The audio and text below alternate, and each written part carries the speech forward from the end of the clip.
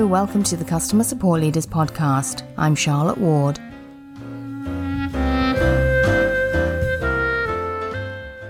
Today we're listening to one of my favourite episodes from the archives.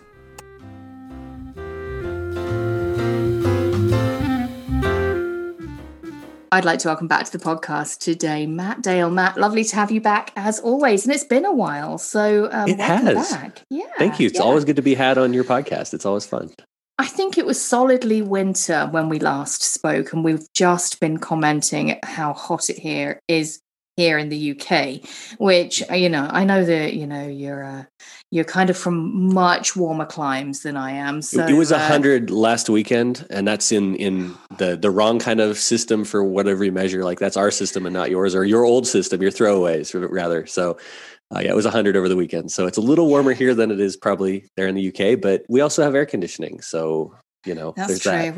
We've got no modern conveniences and all of the complaining. Just daub and waddle, right? That's how that works. Yes. Yeah. Waddle and daub. There we go. Yeah, there we go. Waddle and daub. There's a reference that no one's going to get because they did not Google it. Yes. Yeah. They weren't party to our previous conversation. Much like, do you recall the time, and I'm sure this will be an outtake segment somewhere at some point, do you recall the time we spent 25 minutes talking about the speed limit of 38 miles an hour in Windsor Great Park? And it was lovely. And I think it was actually in one of the outtakes. I think you had an outtake episode that got mentioned in. Yeah. Not the whole thing, but yeah. No. See, the heat's playing with my head. It's around, I think we've just established that in what I would call old money, it's around, which is another peculiarly British reference, that it's around 78, did you say? Here today, which is super hot for me, way too hot. 26 in Celsius. In real ways of measuring temperature. Proper measurements, Proper. Yeah. Good. Anyway, none of that. I mean, I'm sure we'll get to measurements today, one way or another, in this conversation for the next 10 minutes or so. We're going to be talking about building a team from scratch, aren't we? Perfect. Yeah. So kind of jumping in the time machine, probably for both of us, and going way back in time to when we had small teams, starting out early in our careers or early in our time at a new company. I think, kind of when we talked about this, from my perspective, I was kind of thinking, hey, what are the things that I wish I'd known about? What are the key points that I should have been looking at as a young manager, or a team of one or a team of two? And I think I came up with a few different topics or a few different concepts. So I'll share those with the group, and I think we're going to dive in on one or two and kind of do a little more detail.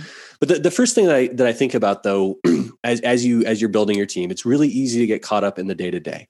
You're the single person doing support, or there's a couple of you, and it's like we're dealing with this mountain of tickets that are coming in, or chats, or phone calls, whatever channels you're supporting, and product is doing their stuff. The company's moving quickly. We're everything to everyone, and just doing our best to keep our heads above water.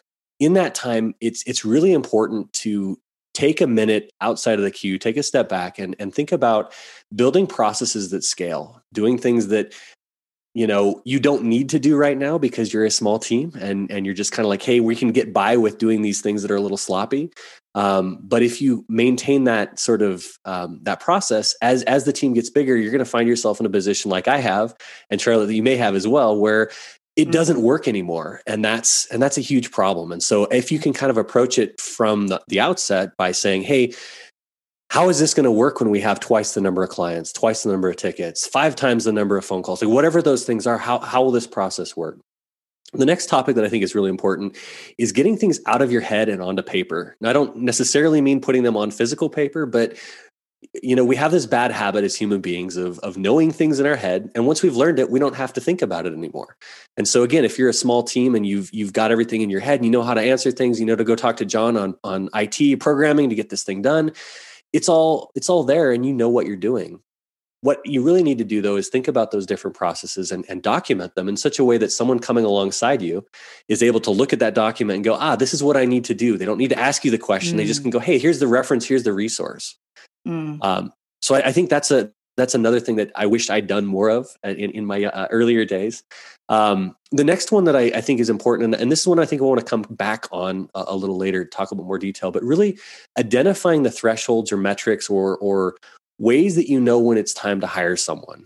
Because typically when you find yourself in those positions, you're running crazy, you're doing the best you can, and suddenly it goes from being a 40-hour work week to being a 50-hour work week. And then it's a 55-hour work week. And by the time you realize, oh, shoot, I need someone else, you're already running at 115%.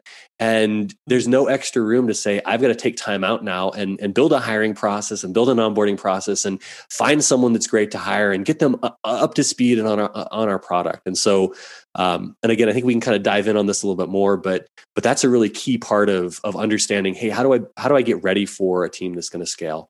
The last thing that I think is essential or really important to think about would be to put together a training plan and resources, kind of have things laid out as this is how I want to train or onboard someone. And this goes back to the stuff that you've put on paper, digitally or whatever, that you've been working on as you learn things, you're putting them down. But actually having kind of a formal plan in place. When we're ready to hire someone, these are the things that I want them to know. That's really important because, again, typically that first hire, the first few hires, you're underwater and you're just being asked to do more work. And when you get that new person on board, you don't go from one FTE where you're able to do, a 40-hour work week. You suddenly are hampered and hamstrung in your ability just to do what you're doing. You've got to onboard them. You've got to answer their questions. And so you go from being 100% effective to down to 60 or 70% effective, however you would say that word. Yeah, efficacy there. And you're not able to be as efficient as you should be. And so the queue is already a mountain that you can't climb on your own. You brought this other person to help and you're underwater. So I think those are kind of my big things that I wanted to share with the group as things to think about as you're engineering your team and stuff to plan on. I think they're all really important. I think there's a couple of broad categories and considerations that I would bring to bear on all of those. One is that the biggest consideration is that I think they all require the investment of time. You actually have to carve out the time. And the longer you leave it, the harder it gets. Exactly as you were just saying, this is going to be a problem when we've got 50% more customers, 100% more customers. When we've got 4 times the engineers or the agents, this is going to magnify. And then you're fighting a losing battle effectively. So I think that my observation is that all of these things require the investment of time, and you're better getting that time in early, actually. And I think that 3 of them I would almost put in the same category. I always say, I've said in so many forums, that I see processes as knowledge in motion. All a process is a document that tells you what to do next. It's just another form of knowledge, right?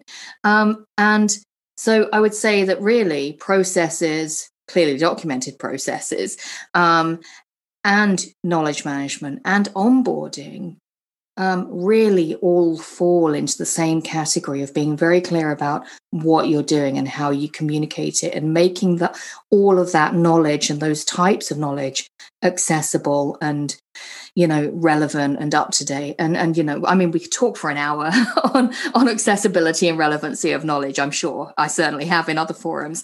But so it strikes me that those 3 pieces are really, really particularly about knowledge and time, and those are 2 things you really do have to invest in early. But the third point you made out of the 4 around thresholds and around making those judgments, which are really hard, particularly early stage, when you might have actually not much data to kind of go on. It's a bit more hunch-based, isn't it, I think? I mean, unless you're very lucky and you're in a super high volume predictive environment from day one. How do you even begin? Yeah, I think it's kind of one of those challenges that, and I think all this advice too is much easier in hindsight than it is as you're kind of planning forward. So your comment about you need to take time out so that you can focus on how do I make this thing something that I can scale with. I think that intentionality is really important.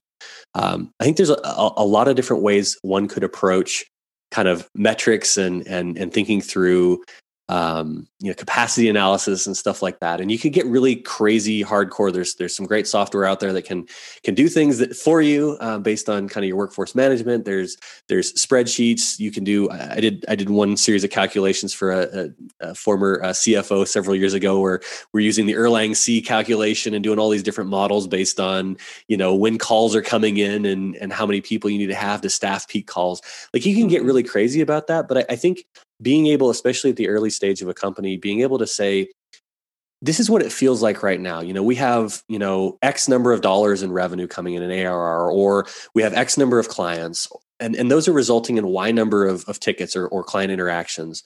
And as an agent or as a person involved in this, I'm able to handle, this amount. Like, it's super comfy right now. About 50% of my time is being spent on tickets. Cool. If I look at our whatever our metric we use as a measure for our company, contracts, ARR, number of clients, whatever that is, and I look at where we're at right now, I can very easily say, okay, I feel like I'm at about 50%.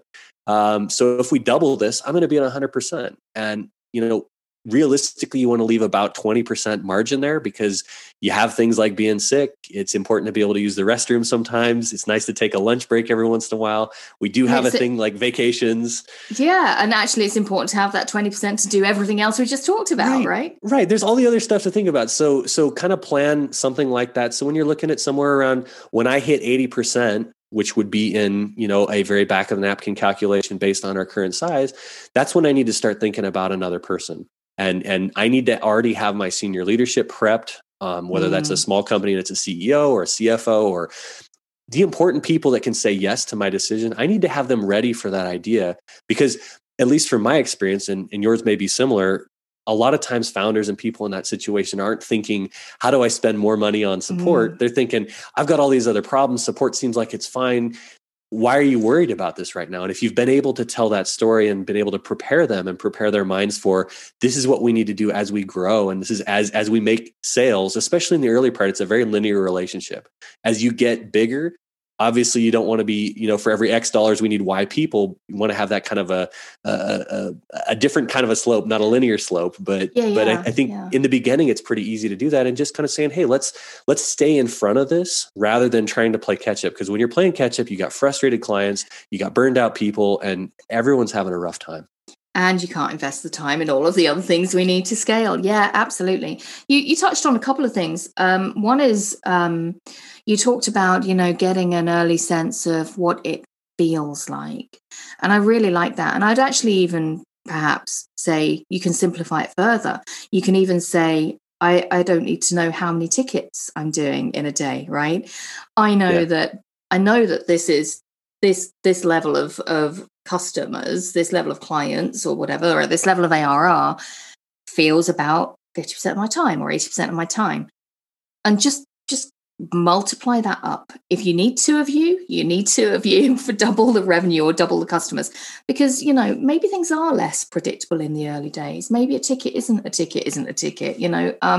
So I would almost say, if you're really super early stage, really simplify it and say, this is a full-time job. I'm doing a full-time job. I can't do two full-time jobs, and then like refine with tickets, and then refine with like building in all the efficiencies that you're doing because you've saved that 20%. Well, and I think it's important too to realize that your 100% or your 50% is going to likely be more efficient and more effective than the person you're bringing in to hire with you. Adding a second person to a team or a couple people to a team, they're less efficient than a team of one in that small environment. And likely they're less efficient than you. You're going to have to train them. There's a lot of extra overhead when you have more people. And so when you're looking at those cut points, you're kind of coming up with them in your head. Again, don't wait until it's like, well, this is a full-time job for me. That's probably like 1.5 full-time jobs for the next two people you hire. And so don't just kind of go on, I'm adding one and I'm adding one and I'm behind the whole time, but realize, be realistic with who you are and the level of drive that you have and kind of the environment you're in, and think about, hey, if I could find someone else like me, which let's face it, there's not that many people exactly like us, this would be where it's at. But realistically, like, if I had 80% of that, we would be where I'm at. So yeah, use the back of the napkin, use the feel, but definitely round up in your needs. Make sure you're having more people earlier than less, because it's going to give you that extra bandwidth that you're going to need to be a leader of that team and to scale with the company as it's getting ready for big growth. Yeah, and absolutely, it's not to be underestimated, the drain that onboarding someone, particularly in a complex environment, can have on a team of one or two, because that can take 20, 40, 50% of someone else's time, right? So, and if you've got a learning curve, if you don't expect people to be effective for 3 months or even 6 months or more, these are all things you have to factor in. So you have to say, you know what, it's going to take me half my time. I'm going to get ahead of the curve by 50%, right? Yeah, exactly. Yeah. And then, I know we've talked about this before, just like that refinement over time. That comes, doesn't it? It's really easy to get a little bit overexcited in a spreadsheet, I find. I don't know if you're the same, but I can layer on so many factors. Like when you've built a team 4 times, you know that what it looks like 2 years down the line. So you know the kind of considerations you're going to want to make around, shrinkage or, ticket numbers or efficiencies or anything like that. I'm super guilty of like setting up that spreadsheet on like day 3 and thinking, right, I'll pile everything in that I've got. It's just too complicated. And I've simple. I found I can spend like a week engineering a spreadsheet and get a hiring plan that is more accurate by about a week or 2 weeks. I think that's really important too. That kind of concept of good enough's good enough, right? When I talk to my direct reports, a lot of what we do is it's like, hey, let's get it to 80%. Let's not kill ourselves for the last 20%. Let's put 80% in and then move on to the next thing and kind of go from there. And I think it's really easy in the beginning to be like, I have to get this perfect. I have to make it right. I have to calculate every possible whatever. Especially early stage, it's good enough to do back on the napkins if you're able to communicate clearly what's going on and if you're able to provide it in the language that the person that's saying, yes, I approve this can understand. Get it to that level, good enough for them, and then move on. And as the company grows and as your team scales, you're going to have a little bit more time to go, cool, like now we can add in the complexities that we need to think about because we're adding second or third channels and things like that.